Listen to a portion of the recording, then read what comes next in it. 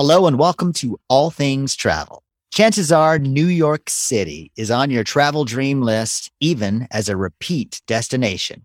There is so much to do and see that it's easy to make some mistakes on your next trip to New York City.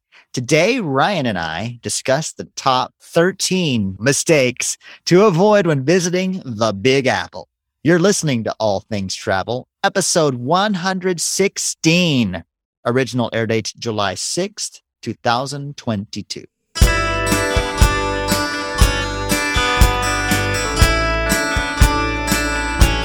So Shane, when was your last visit to New York City? November 2018, when we took our daughter for her birthday to see Hamilton. Gotcha. Well, mine was also in November of this last year. My family of four went for a week to see the sights, to celebrate my wife's birthday, and just have a really nice family vacation. And so we left that trip knowing that we were going to come back to New York City as soon as possible. Yeah, when we were standing there in the corner of Mercer, like good old General Mercer, the line from one of the Hamilton songs, my kid had this dreamy look. And I said, "Do you like it here?" And she goes, "I want to move here so bad." Don't worry, we will be back. Well, we wanted to talk about New York City again because we found, as we looked at some of our episodes, New York City, the episode 86, where we talked about top tips for visiting New York City, has become one of our most popular episodes. And so we wanted to kind of expand on that, but flip it a little bit and not talk about top tips, but top mistakes to avoid. So kind of expanding on this idea of planning the perfect New York City vacation. But first, Shane, before we do that, I think you have a very New York-centric "Where in the World is All Things Travel?" By some sheer luck, today is the first time I've noticed Brooklyn, New York showing up with a lot of downloads recently. All right, Brooklyn. Thanks for listening. I hope this isn't too touristy, but I want to go to Luna Park, Coney Island. That's where I want to visit there. I want to ride that Cyclone roller coaster. All right. Well, even if it is touristy, when we go, Shane, you know what we are? We're tourists. We're tourists. So you got to give us some it. slack. You got to give us some slack for doing that. Well, hey, Brooklyn, we are excited that you are listening today. I loved my time walking across the Brooklyn Bridge. And yes, I know that's touristy too. But do us a favor. Reach out to us either via email or on the Facebook group. We would love to hear from you because I have a little thank you gift for being featured on today's show. And to make sure that you hear where in the world is All Things Travel next week, be sure to subscribe or follow the show so that you never miss any of our travel tips, travel ideas, or travel stories. All right, Shane. So we have compiled quite a list. And when I say we, I mean mostly you, have compiled a list of top mistakes to avoid when planning a New York City trip. And I've got the first one, and that is assuming New York City is one type of vacation. If it's your first time to New York City, you're going to have that list of tourist things that you want to do. But New York City is so much more than one type of vacation. It really is any type of vacation you want to have. You can party, you can have a culinary trip, you can have a Broadway show trip or an off-Broadway show trip, a historical trip, anything you can think of that you want to do. There's anything under the sun. But your next tip kind of counterbalances that. We say this a lot with all of our travel destinations, but planning to do too much during your time in the Big Apple. Yeah, I think a lot of New York City can be seen by walking along the streets and taking it all in and looking at the windows and seeing what pastry looks the best and people watching and just taking the time to take it all in. And like most trips we've talked about, if you're spending too much time running from one thing to the other, you miss the energy of New York City. Yeah, just realize you cannot do it all. Even if you live there, you're not going to be able to do it all. So do a few select top things that you can, and then enjoy the rest of the time getting in between those places. So to go along with that, my next tip of things to avoid is don't avoid the public transportation or don't walk. meaning you should be walking and you should be taking public transportation like the subways. That's part of the experience. I don't know about you, Shane, but when I'm in a city, I love to walk the city. And so it doesn't matter if it's a 20-minute walk, even a 40-minute walk, if it's a nice day. I'm happy to do it because that's part of the experience. And the New York City subway is fantastic. It's a wonderful way to get around and really get a sense of what it's like to be a New Yorker. And not that complicated. I've been in cities where I had to really study those maps or ask for help to figure out which trains to catch. And the New York subway system is pretty easy to use. Yeah, absolutely. And, my son talked about that when we got back from New York City. He's 13 years old. He's ridden some subways in other cities, but not many. And he was really hesitant about riding the subway. And I think after about 2 times, he was like, yeah, that's fine, whatever, and had no trouble with it at all. No, we weren't riding it in the middle of the night. We knew where we were going. We had our head swiveled on, right? And the same with walking. We were walking at appropriate places at appropriate times, but take that in. That's an important thing to do. Yeah. So speaking of walking, Shane, your next mistake to avoid is really important.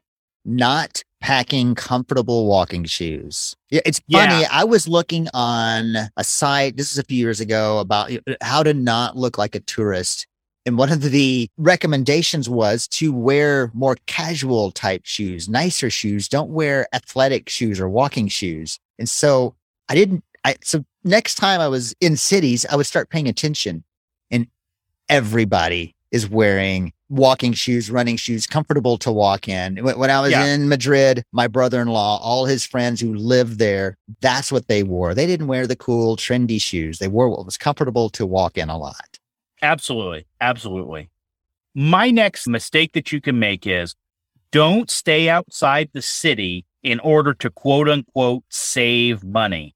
So when you start to look at hotels, you start to look at where they are, make sure you're staying close to where you want to be and understanding that saving some money over time is not a good investment for your trip to New York City. If I can save myself a subway ride into the city every day or an Uber ride back to my hotel room at the end of the night after the show, that's worth the extra money I'm going to have to pay to stay more central. Yeah, there's nothing like just walking out of your hotel and having a block or two to get to walk to wherever it is you want to go. You avoid so many potential setbacks to just being able to walk a few minutes to where you want to be. Yeah, and time is money. And so, trade some of that money for the time that you're going to save. I think for a vacation, especially a New York City vacation, is a really good investment.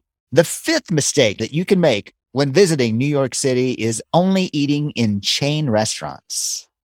There is so much food you can enjoy without going to those chain restaurants, which might mean, and this is a mistake I made, venture out of Times Square because there's a lot of chain restaurants in Times Square. But you know what? We came out of the Richard Rodgers Theater and we were starving and we didn't want to go too far. And it was Saturday night. And so we were desperate and ended up in a chain restaurant. Well, and sometimes that happens, but, and I get that, sometimes a fast food meal is a fast food meal and you know what you're getting. But yeah, I think really, to be honest, vacations in general, this tends to be a rule for our family. We tend to try to seek out more authentic, more local ways to eat and enjoy where we are. So yeah, I think New York City is a place where you can literally, Shane, get any type of cuisine from around the world. So why not take advantage of it? I think we even mentioned in a recent episode about even at home, try to visit the mom and pop restaurants and the single restaurants and save the chains for when you're short on time or in a rush. So the next one, Shane, and I know this is something that really needed to be done on our last trip. And boy, if you made this mistake, you would have been in trouble.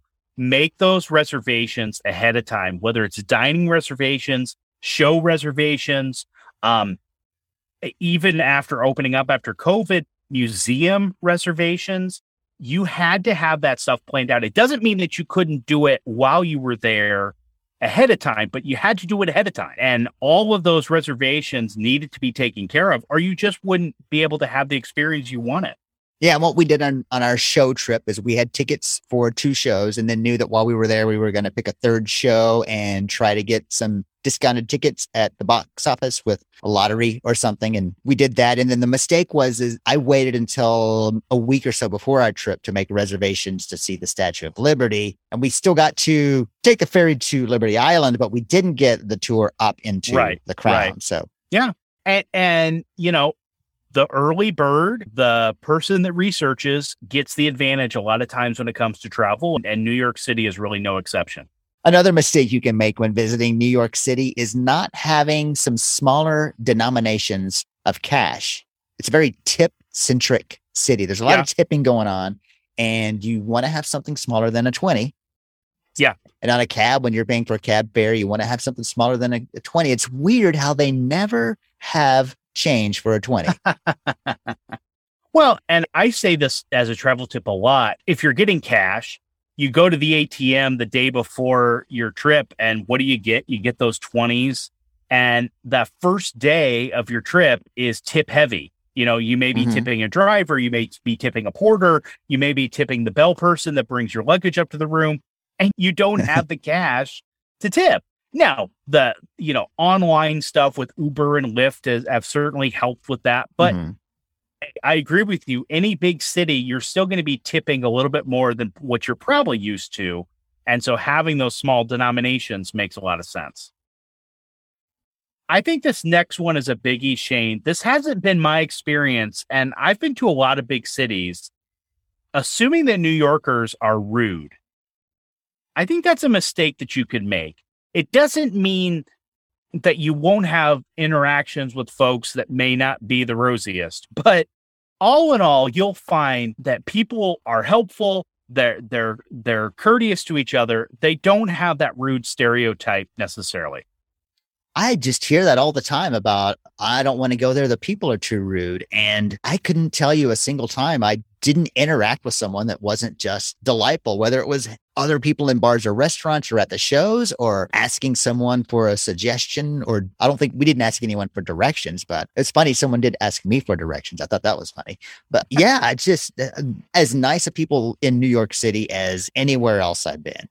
Another mistake that's easy to make when visiting New York City is not being familiar with the Airbnb rules. And basically, it's this. If you want to rent the entire place, which the few times that I've used Airbnb, we wanted to rent the entire place because we didn't want to have someone be in someone's room while, you know, they're in their dining room doing whatever they're doing. So this could be a 3-bedroom apartment. Instead of renting one of the bedrooms, you're renting the entire apartment or condo. Is that what you're talking about? Okay. Correct.